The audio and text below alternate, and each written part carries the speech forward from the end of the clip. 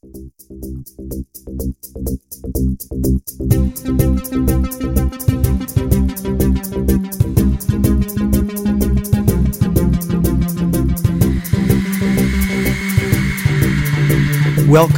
to Barry Piro's Haunted Happenings podcast, where I share in-depth stories of the paranormal, the supernatural, and the unexplained. So turn off your lights, sit back, and prepare to be scared.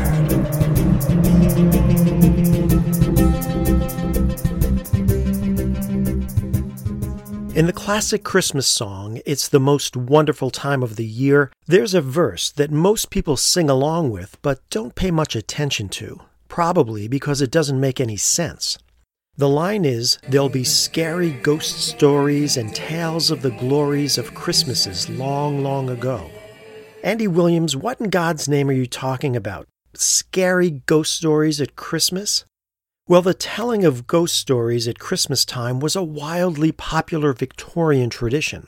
Back then, the custom of getting together on Christmas Eve to tell ghost stories was as much a part of Christmas as Santa Claus is for us today. In his 1891 book, Told After Supper, British author Jerome K. Jerome wrote, "Whenever 5 or 6 English-speaking people meet round a fire on Christmas Eve, they start telling each other ghost stories. Nothing satisfies us on Christmas Eve but to hear each other tell authentic anecdotes about specters." Of course, the most famous example of a ghost story told on Christmas is A Christmas Carol. God bless us, everyone. Originally titled A Ghost Story of Christmas, the supernatural holiday tale was written by Dickens to be told as a holiday ghost story. So in keeping with this now mostly forgotten tradition, I'm pleased to present some chilling, true ghost stories for your holiday listening pleasure.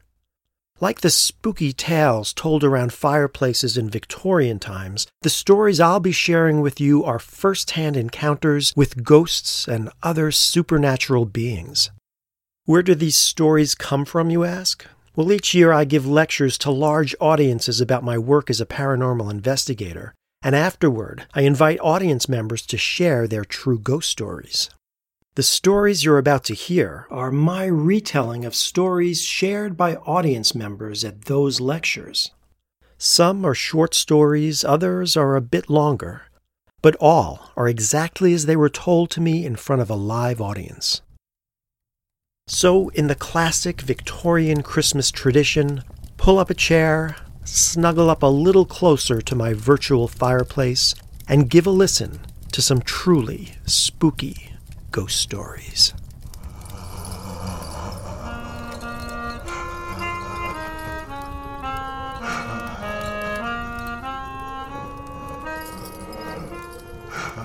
Many people live by the adage, seeing is believing. In this first story, we'll meet a woman whose visual encounter with an unexpected guest made her a firm believer in the ghosts of Christmas past.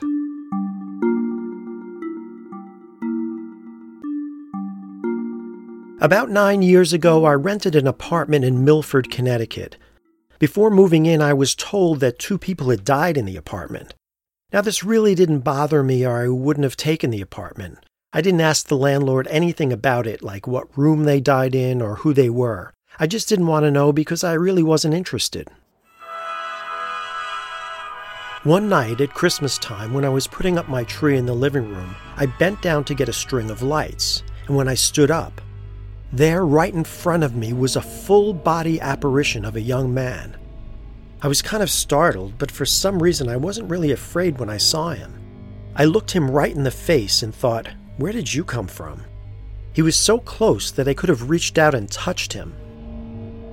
He wasn't floating or transparent or anything like that. He was as solid as you or me, and I could see his full body all the way down to the floor. He looked to be somewhere in his early 20s, and he was about my height and had on a green army coat, like a U.S. Reserve jacket. I noticed that under the coat he had on a flannel shirt. He looked like he was dressed for outside for that time of the year. His face was a little dirty, and I remember thinking, did you crawl out of a hole or something? I also noticed that his hair was kind of wild and messy. Then all of a sudden, in a split second, he was gone. That part was really freaky because he looked as real as anything. He really did. He looked so real that it was like if I touched him, I would have felt someone solid. Well, a few days later, I ran into the downstairs neighbors and I told them what I had seen. I described the army coat the apparition was wearing, his wild hairstyle, his height. They said, "That was the fellow who died in your apartment. The kid always had messy, punked hair that he sometimes dyed different colors, and he always wore that army coat." Now, like I said, I didn't know anything about either of the people who died in my apartment. I didn't even know that one of them was a young person, but that's exactly what I saw. I don't know why he appeared to me that day, but I never saw him again after that. I'm amazed that I was able to let it roll off my shoulders as easily as I did, but I just didn't let it bother me. In fact, seeing him was one of the most amazing experiences I've ever had. I moved out eventually, but not because I was afraid or anything. I just needed to find a bigger apartment.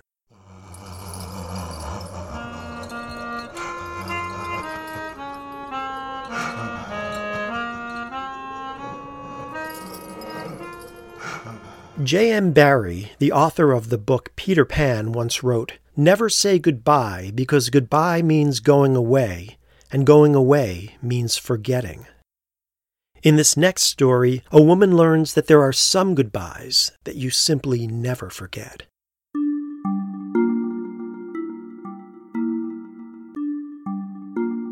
When I was 4 years old, the house we lived in was a 2-story Cape Cod-style house.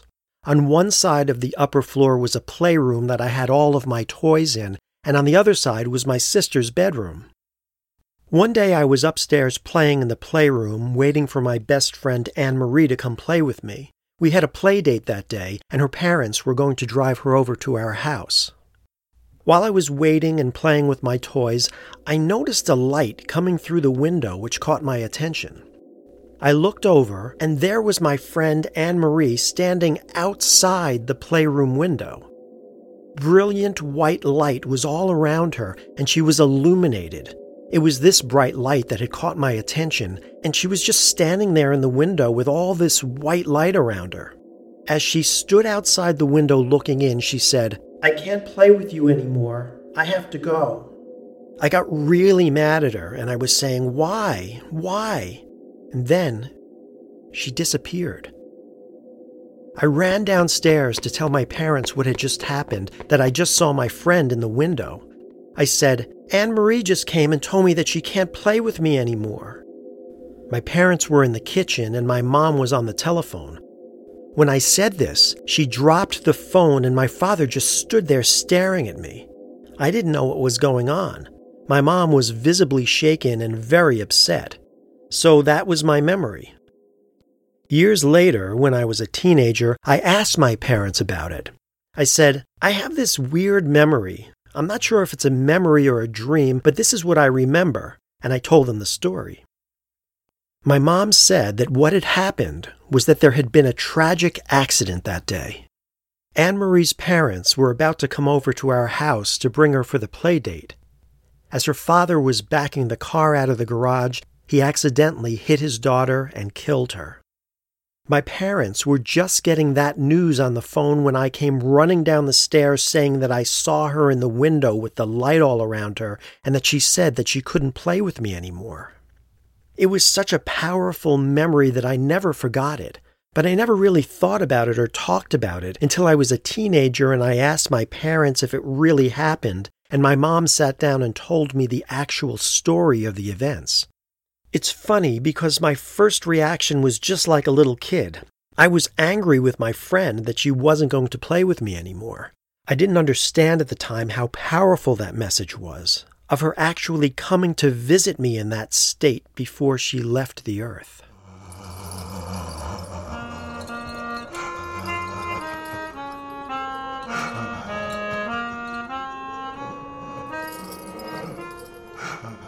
It's been said that the only real things in life are the ones that are unexpected. Ghost sightings are usually out of the blue and sudden, and there's usually no rhyme or reason why they appear. In this next true spooky tale, an unexpected ghost is spotted lurking in a very unlikely place.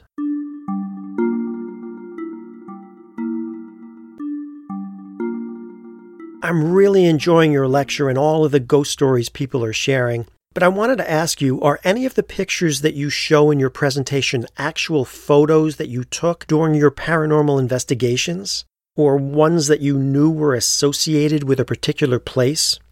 I'm asking because you just showed a picture of a young boy with blonde hair, and you said that the case was from Ridgefield. This might sound strange, but I saw a boy who looked just like that one day when I was in Ridgefield. This past summer, I was at an estate sale with my daughter, and as we were leaving, we drove past a wooded area, a rather long stretch of road that wasn't near any houses. As I was driving, I happened to look over, and standing in the woods about 10 feet back from the road was a little blonde-haired boy. He was wearing really old-fashioned clothing. He had on a white button-down shirt and either knickers or riding pants. I didn't notice what he had on his feet, but he was just standing there in the woods facing out into the road. He didn't have any particular expression on his face. He was just staring straight ahead as we drove past him. Now, there was nothing around that part of the road. There were no houses or any place that he could have come from. And there was no reason why a kid would be dressed like that in such old-fashioned clothes. As soon as we passed him, I said to my daughter, "Did you just see someone standing in the woods?" "Yeah," she said, "there was a little boy standing there." I turned the car around and drove back. It was no more than 2 minutes later, but when we passed the spot where we had seen him, he was gone. Like I said, I wasn't the only one who saw this little boy. My daughter saw him too, and when I asked her to describe what he looked like, she said that he was wearing old-fashioned clothing. He looked just like the picture of the boy you showed when you were talking about the haunted house in Ridgefield, which is where that estate sale was. It really freaked me out when I saw your photo because as soon as I saw it, I thought, I've seen that boy.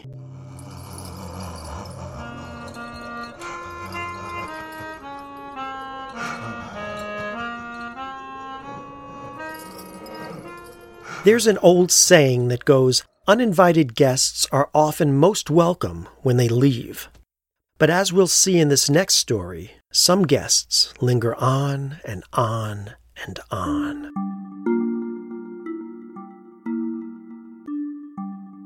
Several years ago, I moved to Windham, Vermont, to an old farmhouse that was built in 1805. It was so old that the basement had dirt floors and there were rough-hewn wood beams on the ceilings. In addition to the house, there was a 3-story barn and a carriage house out back. I didn't know much about the history of the house, but I was told that it was once owned by the Chapman family. About 4 years ago, my neighbor from across the street came over to say hi. I opened the door and said, "Mary, how nice to see you." I noticed that when she greeted me, she looked into the house behind me, then she took a few steps back. I said, "Oh, come on in, I was just making some coffee." And she goes, No, that's okay. I know you're busy. I'll come back another time." And she turned around and left. I was thinking, that's really weird. A few weeks later, I ran into her at the grocery store and I said, "Mary, you should have come in the other day. You didn't have to worry about me being busy. You could have come in." "No, I didn't want to bother you," she said. "You had company." "Company?" I said. "I didn't have company. I was alone that day." "Yes, you did," she laughed. "There was a man standing behind you on top of the staircase. I saw him as soon as you opened the door." "I swear, I was alone all day," I said. "You saw someone standing behind me? What did he look like?" "He was standing near the top of the stairs behind you," she said. "It looked like he was on his way down the stairs and that he stopped when you answered the door. He had on farmer jeans and a beard, like an old farmer. I just figured you had company and I didn't want to interrupt." Now, I was totally alone in the house that day, and I don't know anyone who looks the way she described this strange man. All I can think is that it must have been the ghost of one of the men from the Chapman family. My friend was shocked, but I just made light of it and said, "Well, even if he is a ghost, if he's single and around my age, he can stay."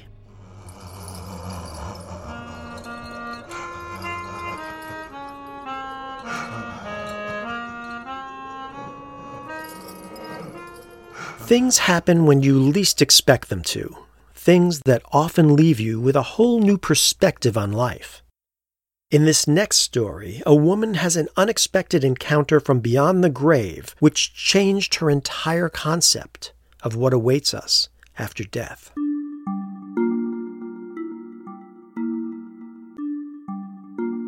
My friend lived in an old house that was built back in the late 1700s. I was staying over at her house one night when I woke up in the middle of the night because I felt something tapping me on my back. Now, when I went to bed, the room was totally dark. But when I felt this tapping, I reached for my glasses and I noticed that there was a dim light in the center of the room. I put my glasses on and saw that the door on the far side of the room that I had closed before going to bed was now wide open. Then I looked over and couldn't believe my eyes.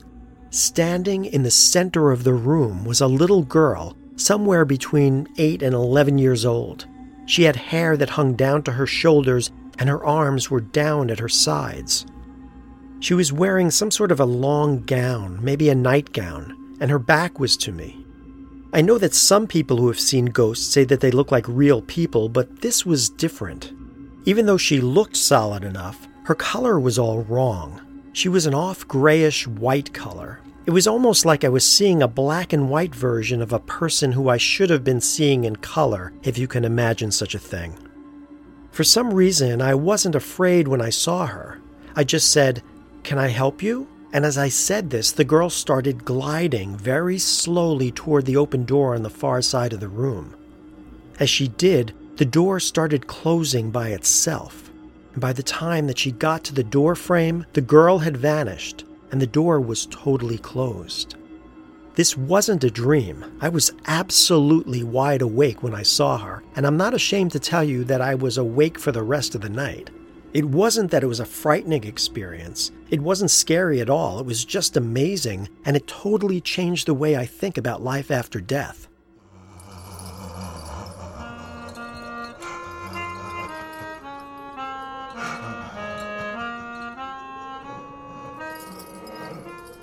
In Lewis Carroll's Through the Looking Glass, the White Queen tells Alice that she's over 100 years old.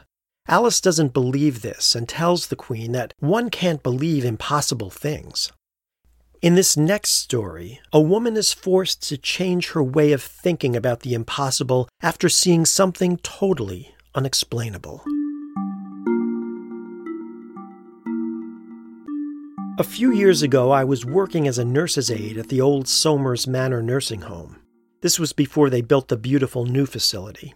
At around 9 p.m., the nurse who was on duty with me went to dinner, and I was there by myself.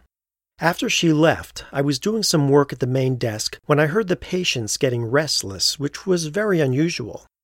All of the patients were very senile and had dementia.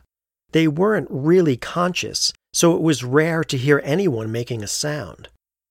The hallway lights were turned down low because everyone was sleeping, but as I looked down the hall, I saw something really strange.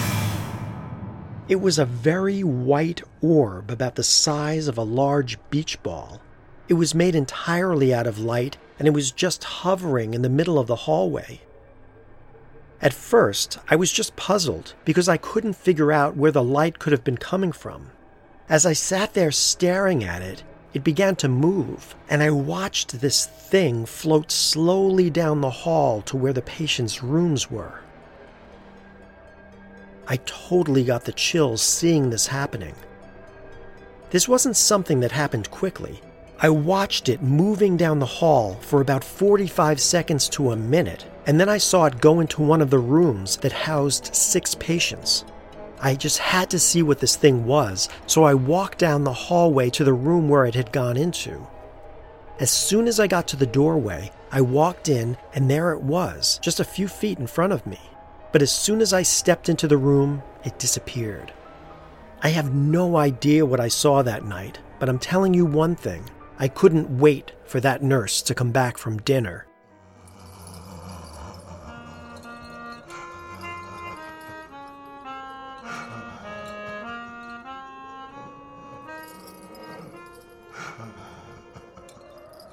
Last night I saw upon the stair a little man who wasn't there. he wasn't there again today. Oh, how I wish he'd go away. In this next chilling tale, a girl and her friend have two encounters with a ghostly inhabitant in an old farmhouse. And in both cases, oh, how they wish he'd go away.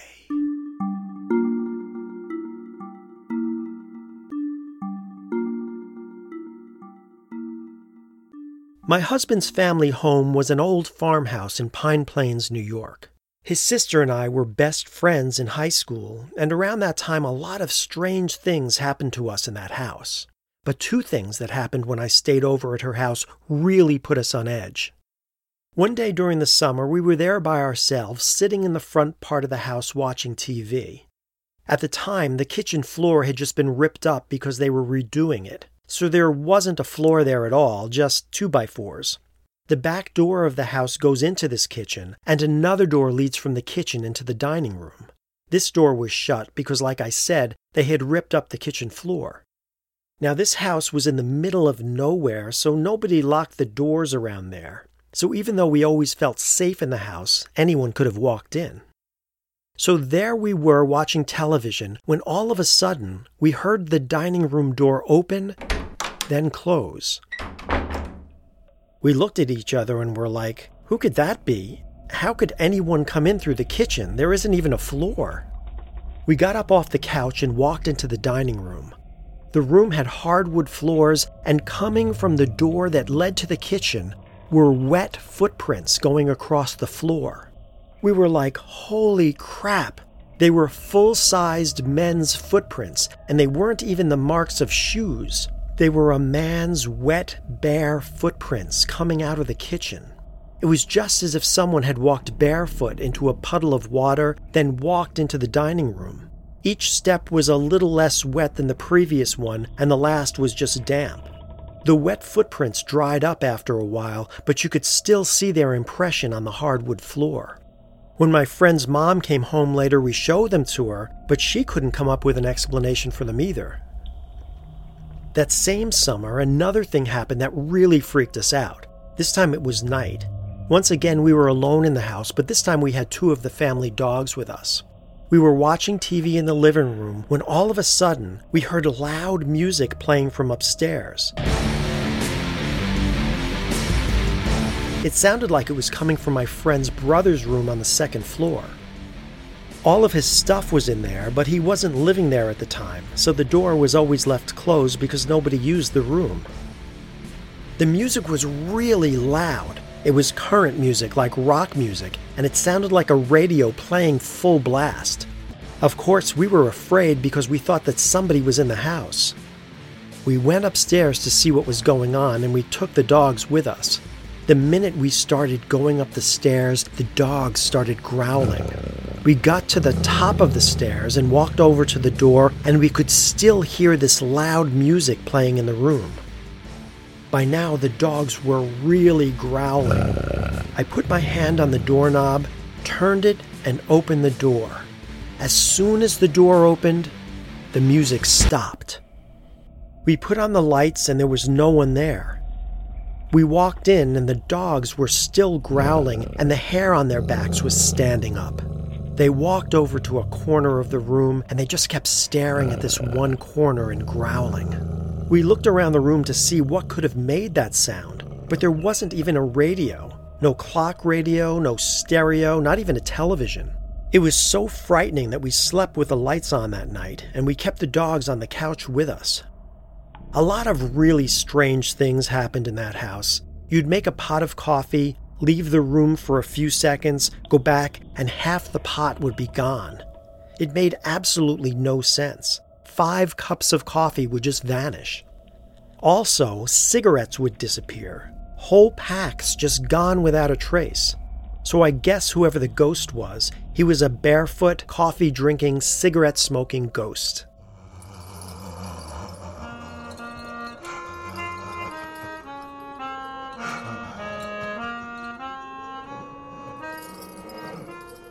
In her book, Angels in My Hair, Lorna Byrne wrote, "Your guardian angel loves you. You are precious to it. You are the most important person in the world to this angel." Now you may be asking, Are there really such things as guardian angels? Listen to this next story and decide for yourself. About 30 years ago, my wife and I went camping in New Hampshire with my son Jeffrey and his wife Kathy. The next day, we decided to go canoeing on the Saco River. We didn't know it at the time, but the river has a reputation for being rough and dangerous, and many people have drowned there. We were all in our own canoes. Kathy and I were riding next to one another, and my wife and my son were riding together a little way behind us. When we first set out, the water was calm, but it started to get pretty swift. As we were coming to a corner, we saw a tree lying halfway in the ground and half in the water. Now, if you damaged the canoe, you had to pay for it when you got back, so I said to Kathy, "Put your foot out and try to push the boat away because you're going to hit that tree." Sure enough, she hit it, and her boat turned over and filled up with water. She was caught underneath the boat, and I wasn't strong enough to push the canoe back so she could get out from under the water. So my son jumped out of his canoe and came over to try to help. In the meantime, there was this thin, gray-haired guy in his 60s sitting on a sandy part of the shore. There was nothing else around because it was a very thick part of the woods. I'm pushing the canoe for all I'm worth, and Jeffrey is calling out to Kathy, when all of a sudden I see this hand on the top corner point of the canoe. It was the guy who had been sitting on the shore. He said, "Relax." That's all he said. Then with one hand, he pulled the canoe up and Kathy came up out of the water. I immediately turned around to thank him, and this guy was gone. I mean, in a split second, he was just gone. There was nowhere that he could have gone that fast. The place where he had been sitting and the woods were at least 20 feet away. So from that day on, I believe in angels.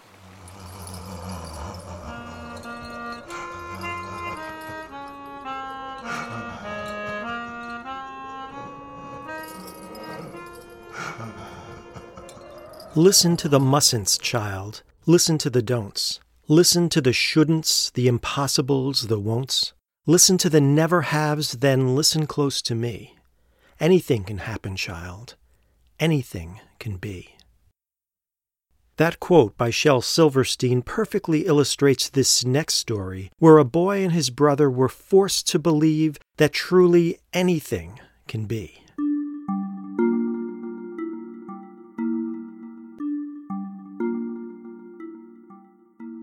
This story happened to my father when he was growing up in Southbury in an area known as Berkshire Estates. My dad was about 14 at the time and his brother was 16. There's a community there where they had a lot of summer homes that were modified and turned into larger homes, but at that time there were still a lot of abandoned one-room summer shacks in the backwoods area. My dad and his friends used to hang out in these abandoned cabins a lot when they were teenagers. They'd go in there and roughhouse and put their comic books in there, that kind of stuff. One day, my father, his brother, and their friend Charlie met at one of these abandoned one-room cabins. They were playing for a good hour and a half in this room, talking, doing their same old, before they finally went to leave. My uncle was in the front, my father was in the middle, and Charlie was in the back talking to my father. At one point, as they were walking, my father turned around to answer a question that Charlie asked, but Charlie wasn't behind him. Seconds later, up at the top of the hill, they see Charlie coming down the hill. Who had my father and my uncle been talking to for the past hour and a half? Charlie wasn't even there. When Charlie walked up to them, they made him take them to his house where his parents were to prove that he was home the whole time. It turned out that his parents had just let him go from whatever chores he was doing that morning. That was the day that my dad became a believer in demons and things like that, because all he could think was, what was it that my brother and I were talking to for an hour and a half?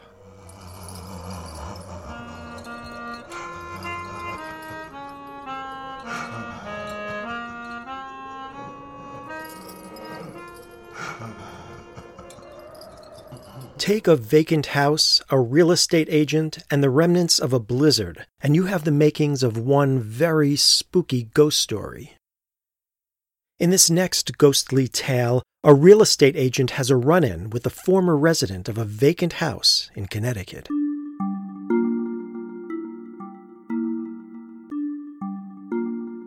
I'm a real estate appraiser, and a few years ago I appraised a house in Weston. The house was vacant, and the day I got there, the driveway and sidewalk hadn't been shoveled, so there definitely wasn't anyone in the house. As soon as I walked in the front door of this house, I felt like somebody was watching me. But this didn't make any sense because I knew the place was vacant, and I'm not particularly sensitive.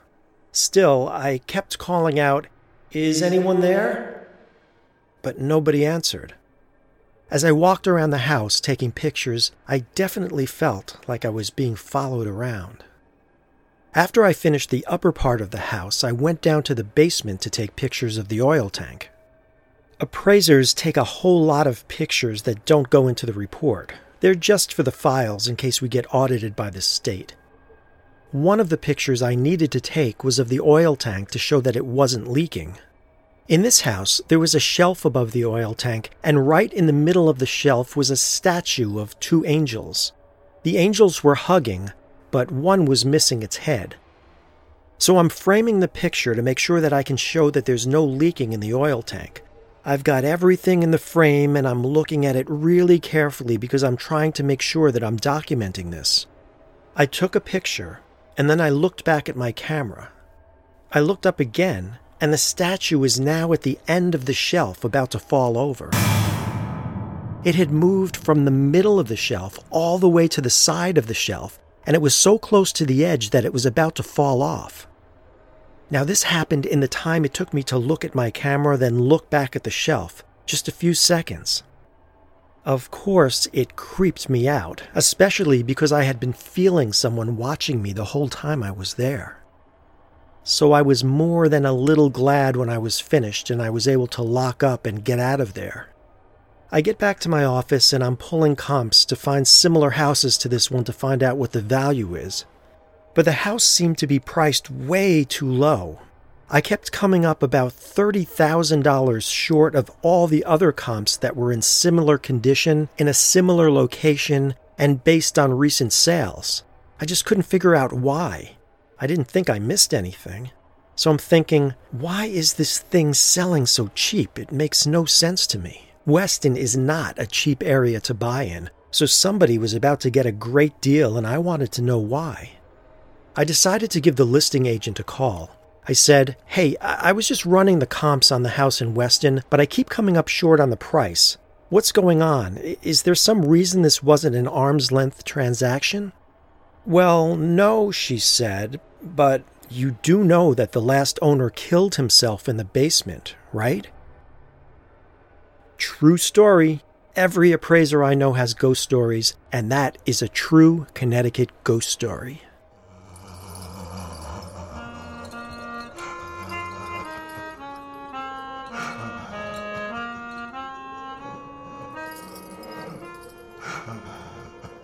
My favorite kind of ghost stories are those that occur in the workplace. In this last spooky tale, a man and his apprentice both catch a glimpse of a mysterious specter while on the job in Waterbury, Connecticut.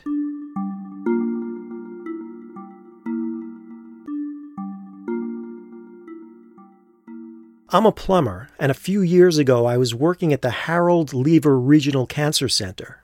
We weren't allowed to work there during the day. My crew had to go in after everybody had their chemo, so we had to work at night after all the patients were gone.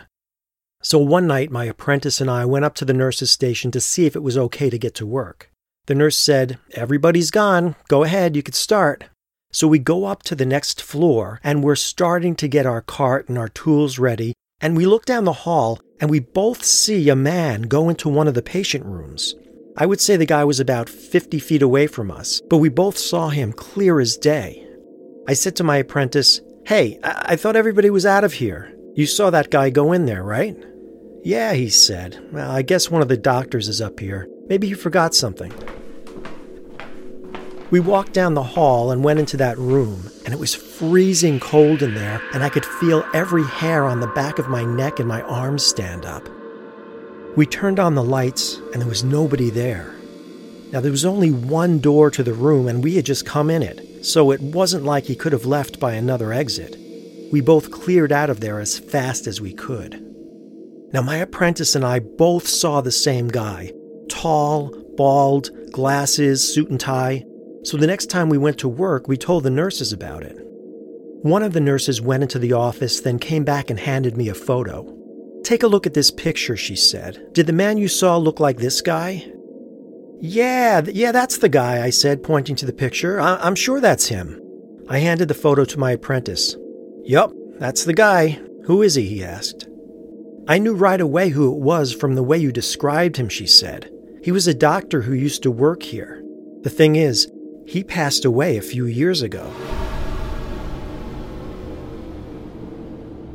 That was the freakiest thing that ever happened to me. I knew that I had seen something creepy that night, but seeing the photo of the guy really made me a total believer.